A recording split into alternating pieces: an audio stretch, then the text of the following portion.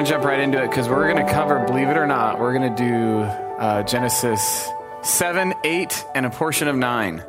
We're going big tonight. So if you need a Bible, raise your hand. Micah will give you a Bible. The red ones are the larger print. None of you need a Bible, so never mind. Don't even worry about it. Follow Brett's example and bring your own Bible. Bring your own red Bible so you can actually read it. Oh, yeah, as me. My notes are in like 27-point font. So in case I want to take my glasses off because I don't like wearing them, then I can. But anyway, let's get right into it. So just so you know, so you can prepare your feet, I'm going to read through 7, 8, and the first 17 verses of 9. So you're going to be standing for, I timed myself today so I could give you an accurate estimate. You're going to be standing for 5 minutes while I read this. So take a deep breath. If anybody needs a glass of water before we jump into this exercise, why don't you stand with me for the reading of the word as we go through Genesis 7. Then the Lord said to Noah, "Go into the ark, you and all your household, for I have seen that you are righteous before me in this generation." Make a mental note of that at the very beginning. "Take you 7 pairs of clean animals, and the male and his mate, and a pair of the animals that are not clean, the male and his mate, and 7 pairs of the birds of the heavens also, male and female, to keep their offspring alive on the face of all the earth. For in 7 days I will send rain on the earth, 40 days and 40 nights. And every living thing that I have made I will blot out from the face of the ground." And Noah did all that the Lord commanded him. Verse 6. Noah was 600 years old when the floodwaters came upon the earth. And Noah and his sons and his wife and his sons' wives with him went into the ark to escape the waters of the flood, of clean animals and of the animals that are not clean, and of the birds and of everything that creeps on the ground. 2 and 2, male and female, went into the ark with Noah as God has commanded Noah. And after 7 days the waters of the flood came upon the earth. In the 600th year of Noah's life, in the 2nd month, on the 17th day of the month, on that day all the fountains of the great deep burst forth, and the windows of heavens were opened, and the rain fell upon the earth 40 days and 40 nights. On the very same day, Noah and his sons, Shem, Ham, and Japheth, and Noah's wife, and the 3 wives of his sons with them, entered the ark. They and every beast according to its kind, and all the livestock according to their kind, and every creeping thing that creeps on the earth according to its kind, and every bird according to its kind, every winged creature. They went to the ark with Noah, 2 and 2 of all flesh, in which there was the breath of life. And those that entered, male and female of all flesh, went in as God had commanded him, and the Lord shut him in. Verse 17, the flood continued 40 days on the earth. The waters increased and bore up the ark, and it rose high above the earth. The waters prevailed and increased greatly on the earth, and the ark floated on the face of the waters. And the waters prevailed so mightily on the earth that all the high mountains under the whole heavens were covered. The waters prevailed above the mountains, covering them 15 cubits deep. And all flesh died that moved on the earth, birds, livestock, beasts, all swimming creatures that swarm on the earth, and all mankind. Everything on the dry land in whose nostrils was the breath of life died. He blotted out every living thing that was on the face of the ground, man and animals, creeping things, and birds of the heavens. They were blotted out from the earth. Only Noah was left, and those who were with him in the ark, and the waters prevailed on the earth 150 days. Chapter 8. But God remembered Noah and all the beasts and all the livestock that were with him in the ark. And God made a wind blow over the earth, and the waters subsided. The fountains of the deep and the windows of heavens were closed, and the rain of the heavens was restrained, and the waters receded from the earth continually. At the end of 150 days, the waters had abated, and in the 7th month, on the 17th day of the month, the ark came to rest on the mountains of Ararat. And the waters continued to abate until the 10th month, and in the 10th month, on the 1st day of the month, the tops of the mountains were seen.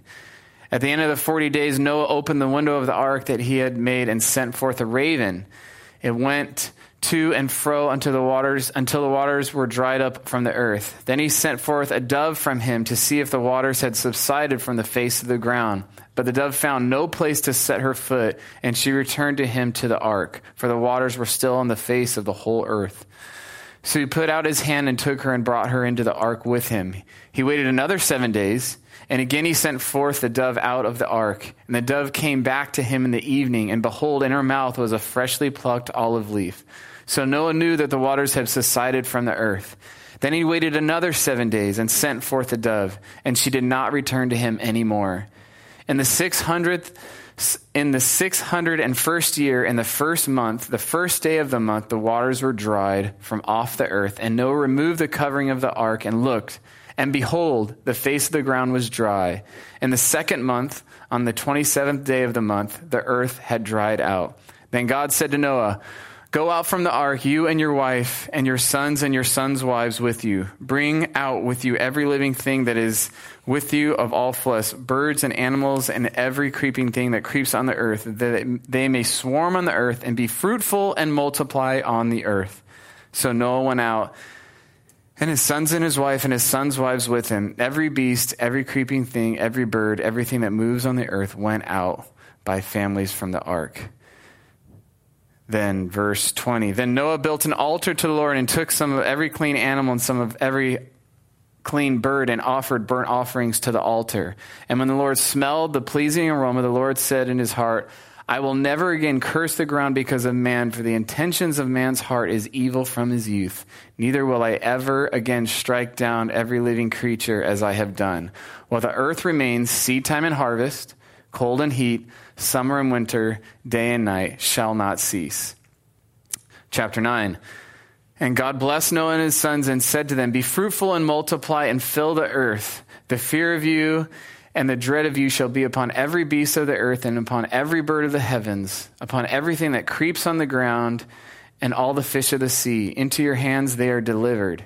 Every moving thing that lives shall be food for you. As I gave you the green plants, I give you everything. But you shall not eat flesh with its life, that is, its blood.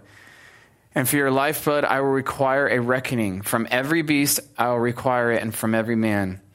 From his fellow man I will require a reckoning for the life of man.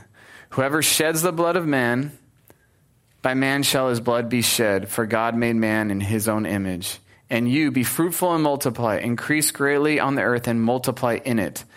Then God said to Noah and his sons with him, "Behold, I establish my covenant with you and your offspring after you, and with every living creature that is with you, the birds, the livestock, and every beast of the earth with you, as many as came out of the ark. It is for every beast of the earth. I establish my covenant with you, that never again shall all flesh be cut off by the waters of the flood, and never again there will be a flood to destroy the earth." And God said, "This is the sign of the covenant that I make between me and you and every living creature that is with you for all future generations. I have set my bow in the cloud, and it shall be a sign of the covenant between me and the earth."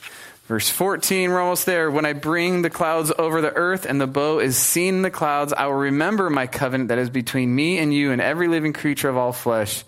And the water shall never again become a flood to destroy all flesh. When the bow is in the clouds, I will see it and remember the everlasting covenant between God and every living creature of all flesh that is on the earth."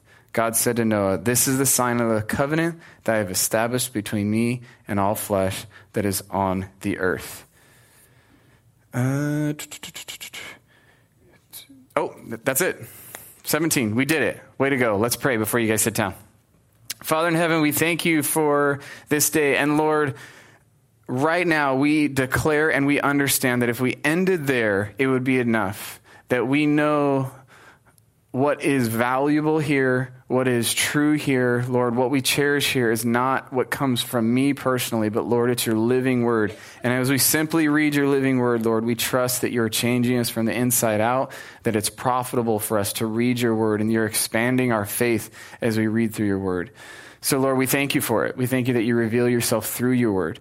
And we ask that you would help us tonight, Holy Spirit, as we dissect and open up your word and dive into it a little deeper together as a family.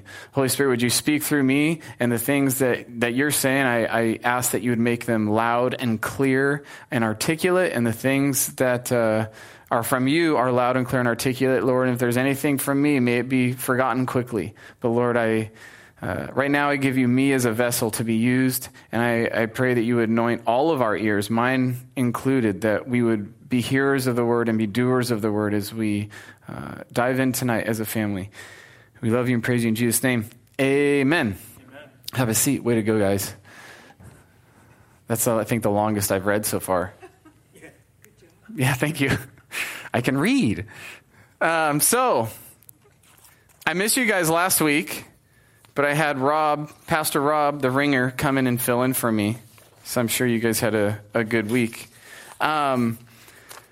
So I was sick, but before I got sick, and I almost feel like maybe it added to me being sick. So on Saturday, I went up to Ventura in the morning to meet up with some.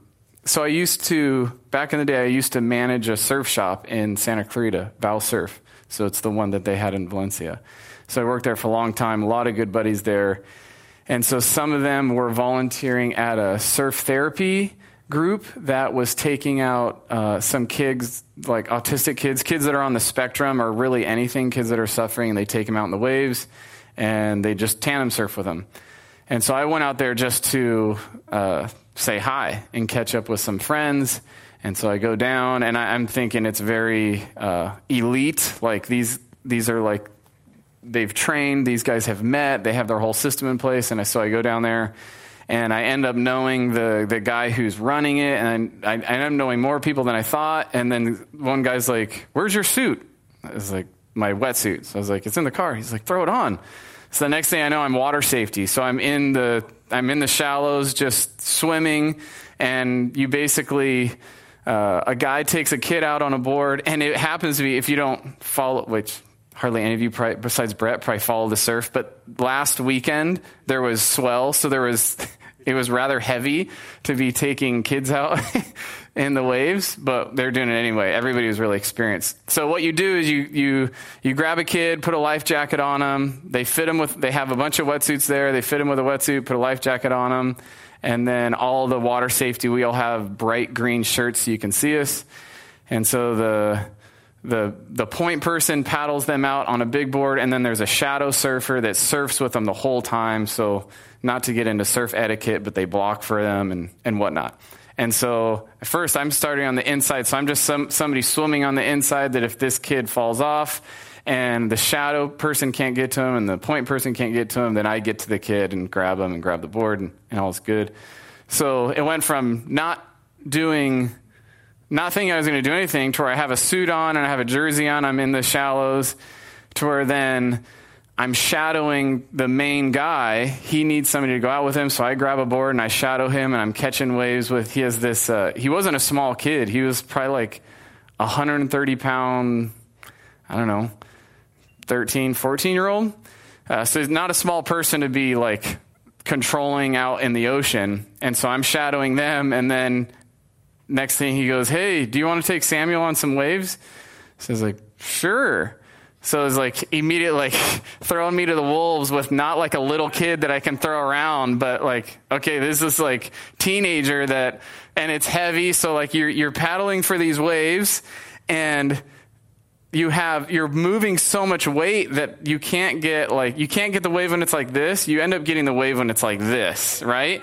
So it's like I have this 130-pound kid like hanging on the front of the board.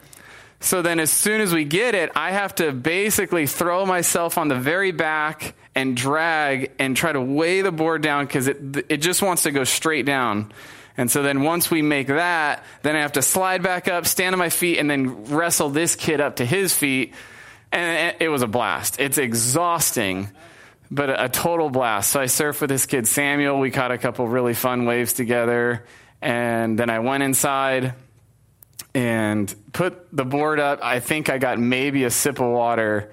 And then one of the volunteers was like, "Hey," she's just looking for a surf instructor. So she grabs me. She's like, "Lindsay wants to go out." And it was a smaller girl, which I was so thankful. I was like, let's go. So like no rest. I'm still like breathing hard. And I put her on the front of the board and me and her surf for a while, and super fun. It's just a blast. And so I'm here with a bunch of people. I knew a lot of people, and there was a lot of people I didn't know. And I was so amazed and a bit humbled, to be honest with you. I was really humbled at how the friends that I knew aren't Christians. And I didn't go up to every single person and ask, like, who do you say Jesus is? So I can't say. My perception wasn't that there was a lot of believers there. But I was really humbled and amazed that this group of people who don't profess Christ as their Savior are just out killing it, doing such awesome stuff for their community. And for these, it's one thing to see the smiles of these kids. You can see it's surf therapy, where you get them on a wave and they are so stoked. And some of them are nonverbal, so they can't communicate. Some of them can kind of talk, but I mean, it's the whole spectrum. But just to see the joy in their faces is one thing. And then it gets compounded when you go inside, and then the parents are in on the beach, like taking pictures, and you can see the joy in the parents of, my kid is having fun, where I'm sure there's so many times where the parents feel so hopeless. And I was just really humbled. I think humbled is really the right word. I was really humbled, just thinking, being honest with myself and kind of going, man, I think a lot of times I fall into that trap of that we have the moral high ground, that we are just like better people in general, and it becomes like part of our thing. And I think in doing that, we run into some issues. And so as I was studying these chapters, this was the thing that was jumping out to me. And it was, granted, an experience I had, but this was jumping out to me. And that's why in the beginning of verse 7, when it says, "And the Lord said to Noah, go into the ark, and you and all your household, for I have seen that you are righteous before me in this generation." I know last week Pastor Rob unpacked that a bit, but I think that's why I wanted you to make a note of that. There's a few things that I want to point out as we go through 7 and 8 and part of 9. But then ultimately it's going to tie back to this statement. So in your Bible, or the Bible you borrowed that you can have, just mark that. For I have seen that you are righteous before me in this generation. That's why I even titled it Noah, a righteous man. And I think it's hopefully today we walk away being humbled. And in doing so, it points us less to ourselves and more to the grace of God and how everything we have is from him. So we see in this that Noah and his family, I presume, which maybe I shouldn't, but that we have a general idea of the Noah and the ark story, to where it's raining, it's going to rain. He builds this ark. He has 3 sons. They go on the ark. And so we read through chapter 7, which is what I wanted to read through it. But that one nugget, for I've seen that you are righteous before me in this generation. And now I want to go all the way down to chapter 8. So 7 is kind of the details of that. Feel free to read through that. And then we start with chapter 8. But God remembered Noah and all the beasts and all the livestock that were with him in the ark. So right off the bat, what this isn't is not that God tells Noah to build an ark, tells his family to get on an ark, sends the flood, and then God goes and starts making dinner and forgets that, oh, Noah and the family, I forgot, they're floating on the earth. And it says God's remembered. That's not remembered how we think of it, that he had forgotten Noah and then he remembered. So when you see remembered, it's the idea that the Lord that he is on the Lord's mind, that it's the idea of grace and mercy, that the Lord is thinking of Noah, that he is showing favor to Noah. So it says, but God remembered Noah and all the beasts and all the livestock that were with him. So God is having favor on Noah, that God is not far off, but he's close. That makes sense? Yes. So then, right after that, it's still part of It's still part of verse 1. And this is something that we're going to now see a literary design that happens through most of 8. And I think even a part of 9. It says, and God made a wind blow over the earth, and the water subsided. So we can read, as I've been unpacking Genesis, I've been trying to tell, like in certain spots, I've been trying to tell us, like, slow down. This story, sometimes stories are so familiar to us that we blaze through them, which is also why I want to just read through it, because I don't know when the last time any of us just read through the story of Noah and the ark, because we go, yeah, Noah got 2 of every animal, went on the ark, the earth flooded, it subsided, and they came out, right?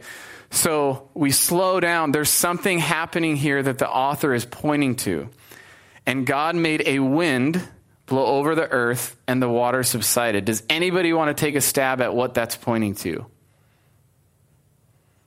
So what it's pointing to is ruach, which is what, is that what you're about to say? So Genesis 1:1. Remember, when we started this whole journey in Genesis, the earth was tohu vavohu. So it was wild and waste. It was water, right? It was a watery chaos. That's what we read in Genesis 1. So now we have a watery chaos, right, over the whole earth. And then we have, well, I'll get to that. We have this watery chaos over the whole earth. And then in Genesis 1, also, what does it say is hovering over the water? The Spirit of God, right? So wind and spirit both are the word ruach. So we've done this exercise. I have a microphone. But if you put your hand over your mouth and you say hello and you feel what you feel against your hand, everybody do it so we all feel dumb together. Hello. So you feel your breath against that. That's your ruach. So it's wind, it's spirit. So we have, in the beginning, this wild and waste, watery chaos, and the Spirit is hovering over it. And then we also pointed to, remember, in the New Testament, when Jesus is speaking to the storm, and they say, who is this, that even the wind and the sea obey him? It's pointing, again, that one is pointing back, it's claiming his deity, because it's pointing back to Genesis 1, saying that he is God. It's pointing back to that he has control over the seas. So this is, again, what the author is doing here is getting our minds back to Genesis. So you're going to see this a few times, and I'm just going to keep pointing it out to you. And God made a wind, so ruach, which is the same word in Genesis 1 for spirit. It's the same word here. And God made a wind blow over the earth, and the waters subsided. And then we go through, and the waters are ceasing. Noah has all the animals on there. And there's things to note through here. We're not going to be able to pack every little nugget that's in here.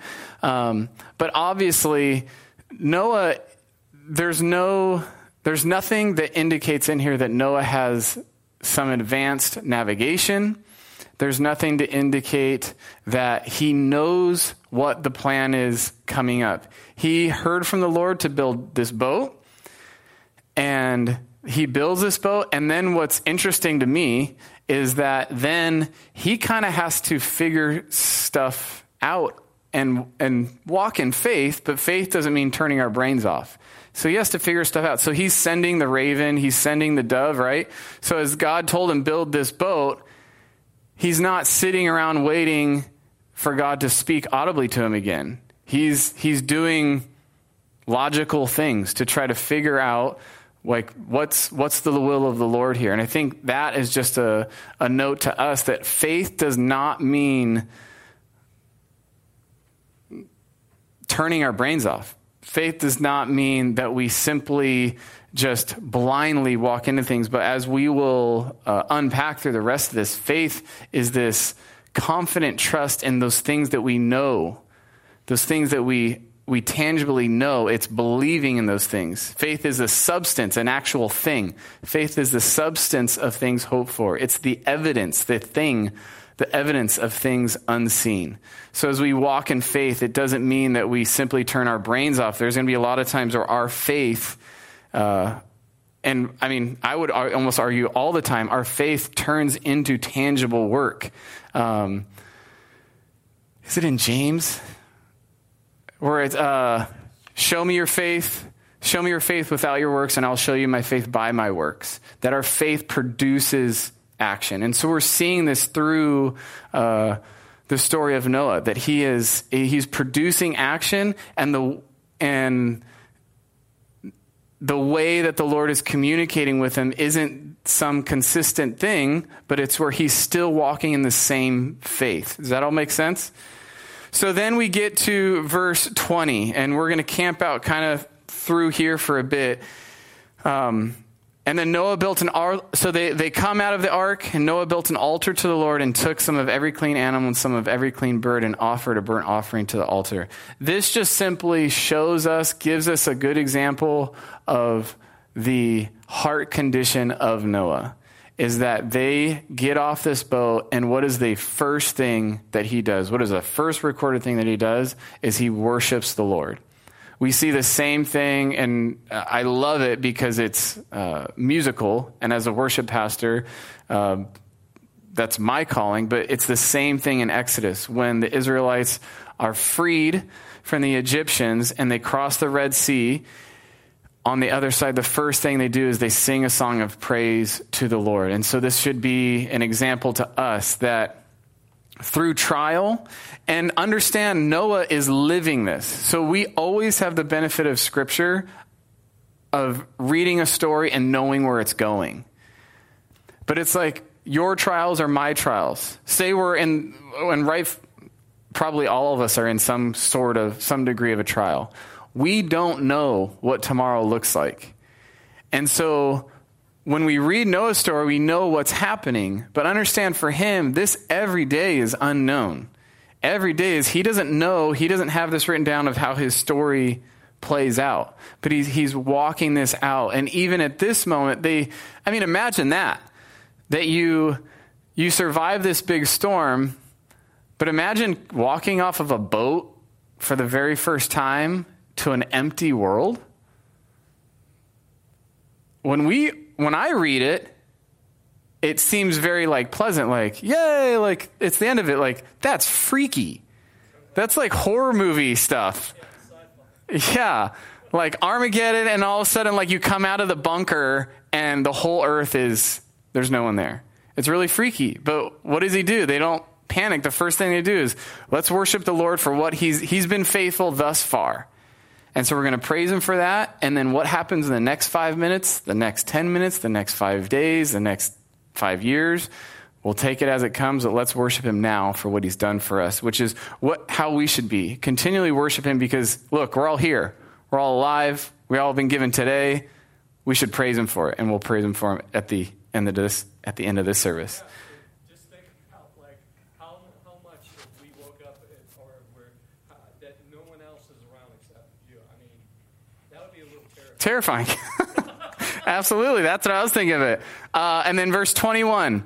And then the Lord smelled the pleasing aroma. So he sees this aroma, and then he says, I will never again curse the ground because of man, for the intention of man's heart is evil from his youth. This is almost verbatim of his reasoning for bringing the flood, that man is wicked from his youth.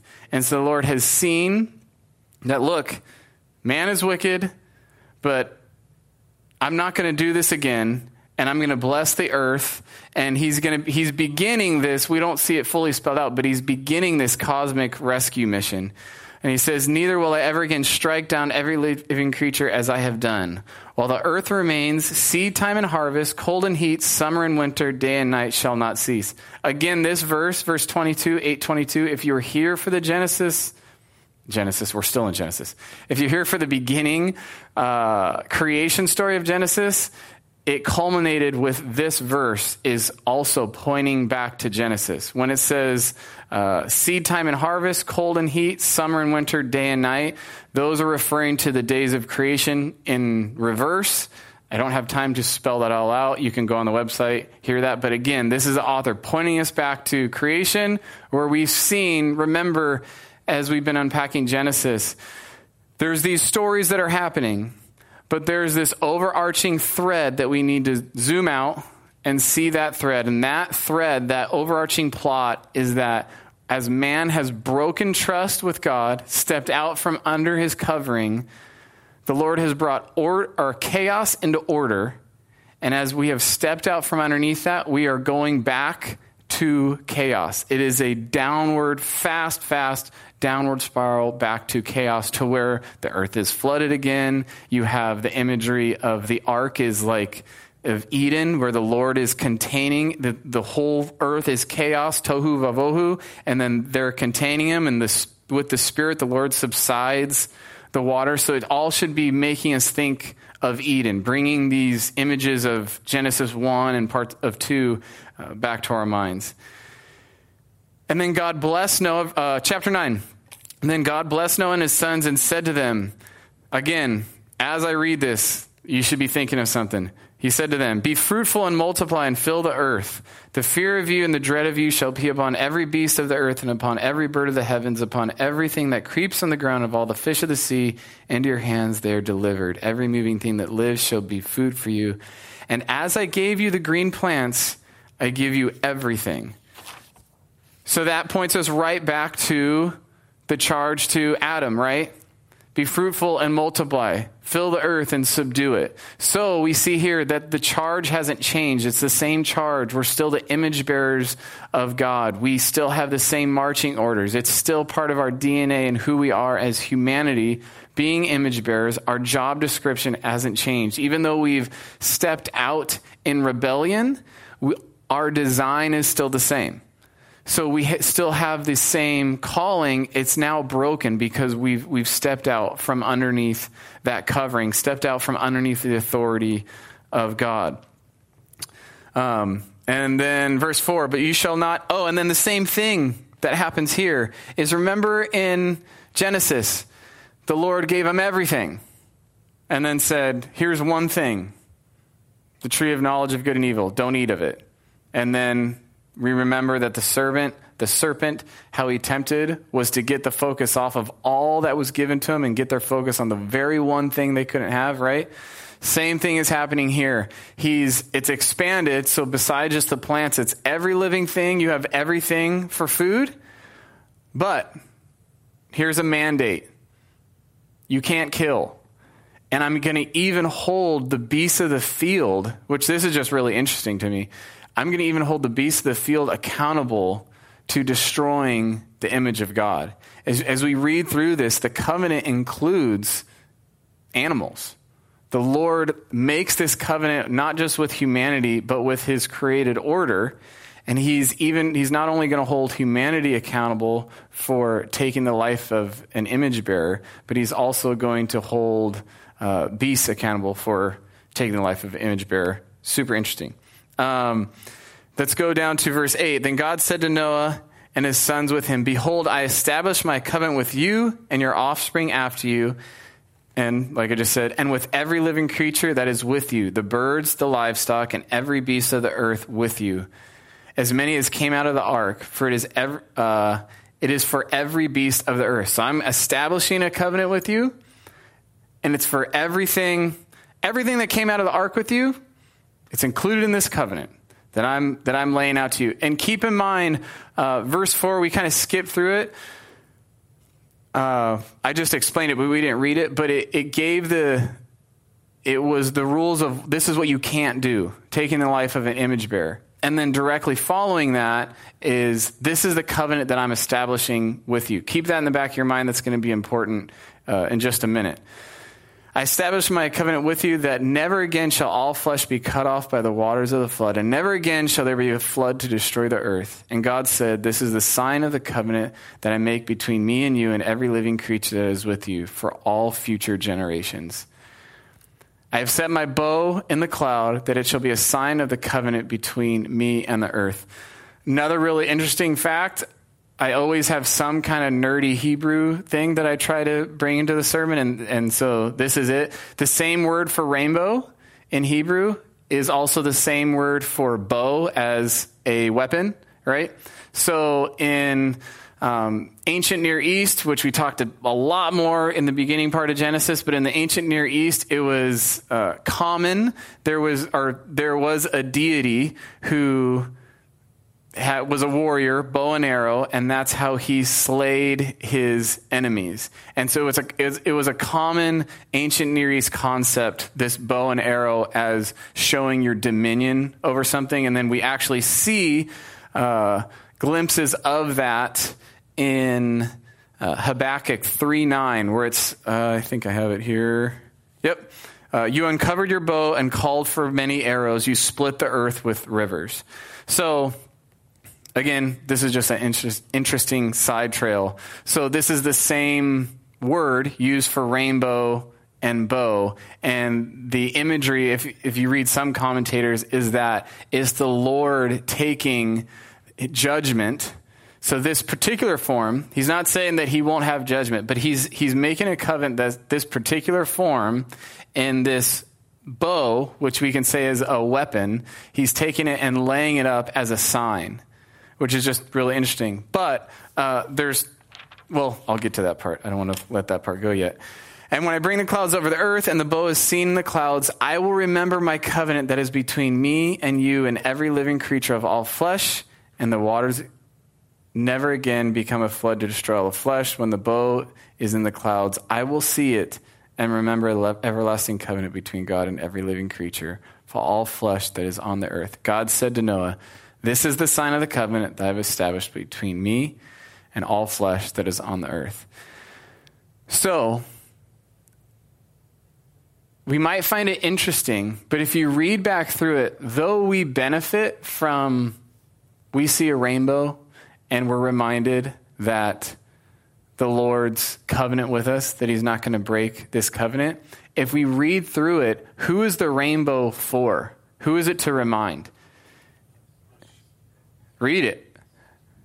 When I bring the clouds over the earth and the bow is seen in the clouds, I will remember my covenant that is between me and you and every living creature of the flesh. And the water shall never again become a flood to destroy all flesh. When the bow is in the clouds, I will see it and remember my everlasting covenant between God and every living creature of all flesh. This is God talking. God's declaring, and then at the very end, he's specifically speaking to Noah with a charge. But the Lord is saying, this is something that I'm going to see. And this is one of three main covenants that we see. One, signs of covenants. One is the Sabbath. We see that in, it's later in Genesis that the Sabbath is a sign of what the Lord has done through creation. And then the second one is the rainbow. It's the sign of the covenant that the Lord has redeemed, that he is beginning this rescue mission. And then the third, we're going to see later in Exodus, is circumcision, which is a sign of the birth of the Hebrew nation of the redemption. So we have these three main signs of covenants that the Lord is made with us that we benefit from. And then I told you to make a mental note of it, but it's really important to see that verses 1 through 7, which is what we are not to do, happens first, and then 8 through 17 comes after. So it's 1 through 7. This is what you are to do, or what you are to not do. And then after that, totally unhinged from the first part, is this is what I will do. And this is the beauty of covenants. And to bring it really full circle back to where we started, this is what humbles us and should cause us to think of the grace and the mercy of our Lord, is that the Noah story, if we don't read it in context, it just seems really brutal. That the Lord just wiped the earth, and that there's this one guy who is just a morally good guy, was, all right, I'm going to save him, but I'm going to kill everybody else. But if we take that out of context, that's how we read it.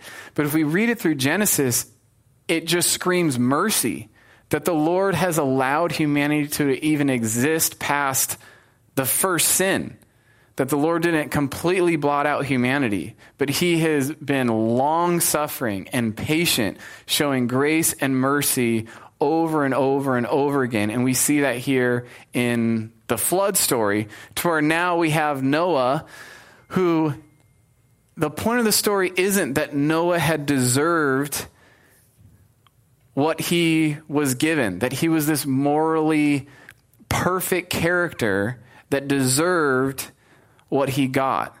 And as we unpack it helps me, I hope it helps you, that that's not the bar that we're living up to.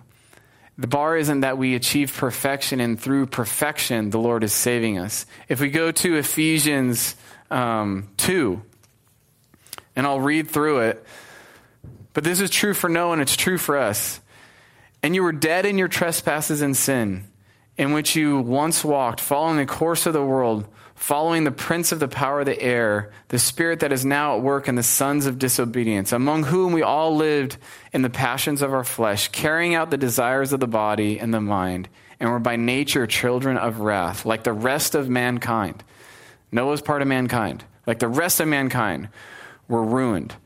But God, being rich in mercy, because of the great love with which he loved us, even when we were dead in our trespasses, made us alive together with Christ. By grace you have been saved, and raised up with him, and seated us with him in the heavenly places in Christ Jesus, so that in the coming age he might show the immeasurable riches of his grace and kindness towards us in Christ Jesus. For by grace you have been saved through faith, and this is not your own doing. It is a gift of God, not a result of works, so that no one may boast. Noah, so that he can't even boast. For we are his workmanship, created in Christ Jesus for good works which God prepared beforehand, that we should walk in them. What's happening here is it's not Noah's moral superiority to the rest of the world at the time. At the very beginning, when I was saying that the Lord saw him as a righteous man in his generation, it's the same thing that saves you and I. Noah is before Christ, but all throughout Scripture, we're all saved the same way. And it's through one thing: by grace through faith. Noah simply had faith in the Lord. He had faith in God, and it was because of that he was counted as righteous, the same way that you and I are counted righteous by our faith, by simply submitting and stepping back underneath that covering. We have nothing to boast about. We have nothing to be arrogant about. We have nothing to view ourselves as this moral superior, moral high ground people, but that we are simply a people that have come back under the covering of our Lord. And because of that, the potential goes through the roof. When I was taking these kids out in these waves, they all are on different spectrums, right? They're all on the spectrum. And they all have different, some are nonverbal, some are verbal, some seem relatively normal and you can converse with them. But on the beach, well, the ones out in the water with me and the ones on the beach, there's really only one difference between all of them. And that one difference is faith. It's faith in me. The ones who have faith in me, they're not the more behaved kids. I wasn't going up to the kids and saying, like, give me the most behaved because I'm already volunteering and I really don't want to deal with you kids. It was, who wants to go in the ocean? Who's brave enough to go, hey, I'll put my life in your hands. Like, as a kid, I don't know you. I'll put my life in your hands and let's go out in that surf where all the surfers, like, I want a piece of that. It's the kid who has faith that he's not morally better. I'm not picking him that way. It's, hey, who's available? Who's going to totally trust me? Who's going to really just ride with it? And let's see. That's the difference of the kid in the water and the kid on the beach. And the kid in the water, his potential is through the roof. He's going to catch waves. He's going to actually surf. Now, is it his skill level that's causing him to be able to surf, to be able to survive out there? It's not, right? His potential goes through the roof, not because he's morally superior, he's athletically superior, he's a better kid. His potential goes through the roof of what he can do because he's submitted to my authority out there. And to, like, I'm not God out in the ocean. I can handle myself in the ocean and somebody else in the ocean. But by trusting in me, their potential has gone through the roof. They can do things far more than they ever would be able to do by themselves simply by submitting and trusting. And you know what? They don't do it perfectly. Where it's two people trying to paddle this huge board. They don't paddle at all. There are a lot of dead weight, but I'm not complaining about it. I'm just stoked that they're on the board, that they're trusting me, that they're in the game. And then at last minutes, we got to make balance adjustments, and I'm grabbing their ankles and I'm yanking them down towards me, or I'm grabbing their ankles and shoving up towards the front of the board, and they roll with it. They're just being trusting. They're having faith in me, and their potential simply goes through the roof. And what's interesting to me is that I'm behind them. And it's probably really freaky being them. Because not only do they not see, they have no idea of what's coming. I have every idea in the world of what we're going to encounter. I see the situations before they're happening. I see it all. I surf all the time. So it's not a big deal. This is their first time out in the ocean. There's other surfers everywhere. Everybody's doing stuff. There's waves coming. It's not, every wave is different. There's some waves that break over here, some waves that break over here. And they're not in the back. They're on the nose of this thing. Like, they're out front. And then when we go to drop in on that wave, they're the one hanging over the edge looking like I'm about to dive right down into those rocks. They're the ones seeing that. But it's this faith of, I'm behind you, and you won't see it all the time. You're not going to understand it all the time, but I'm going to get you to your feet. It's going to happen. We are going to ride these waves. You are going to get to your feet. And we drop in, and I grab them and yank them to their feet, and it's nothing that they're doing on their own. I think it correlates, and it correlates really well in my mind. Hopefully it connects with you. But that's how I see Noah living this out, and what we can take away from it is that we're not called to be this morally superior people. I was humbled that day to see a lot of non-believers doing awesome stuff for mankind, for broken families. I was humbled that why didn't I start something like this? Why don't I have my own thing?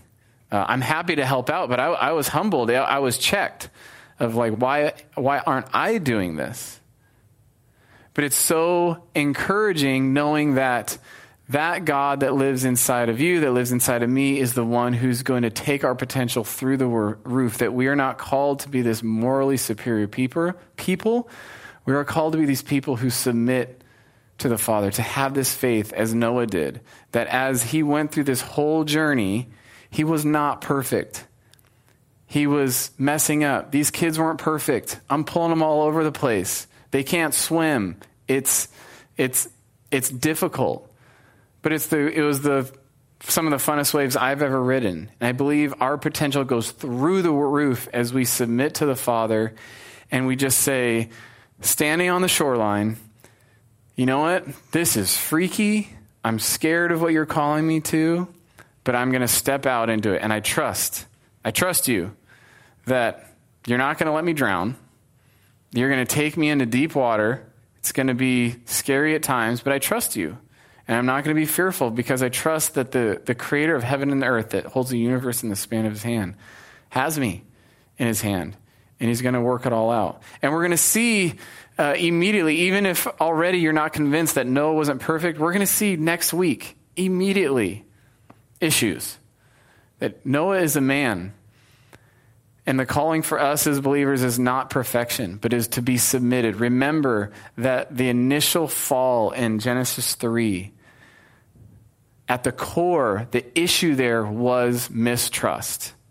It was saying, God, I don't trust you anymore. I'm stepping out and doing my own thing. That's what we said as humanity. And so remember, that's this thing, that's this battle that's happening in here all the time. that we are to trust him. Like I said, stand at that shoreline and say, hey, take me. And I'm a wreck. I'm a believer, and I battle with sin daily. But Lord, this is what I want. Take me and cause me to walk in the good works that you've already prepared before me. And my hope is that as I walk in good works and you walk in good works, specifically, I'm hoping that as I'm ministering to these autistic kids, that these other surf instructors are going to come to know the Lord. Because there's a hope in me besides simply, this is just, this is just chance. Some kids get sick and, there's nothing to explain it. And I don't have anything to tell these families to comfort them. Like, we can surf and it's fun, but I don't have anything to really comfort them. I have a real hope in me. You guys have a real hope in you. That's beyond just, hey, sorry you had an autistic kid who's hurting. I don't really know what to tell you. But hey, the Lord's going to use this for good, and he's going to empower you. We have a real hope inside of us. And it's because of our Lord and Savior, Jesus Christ. Amen.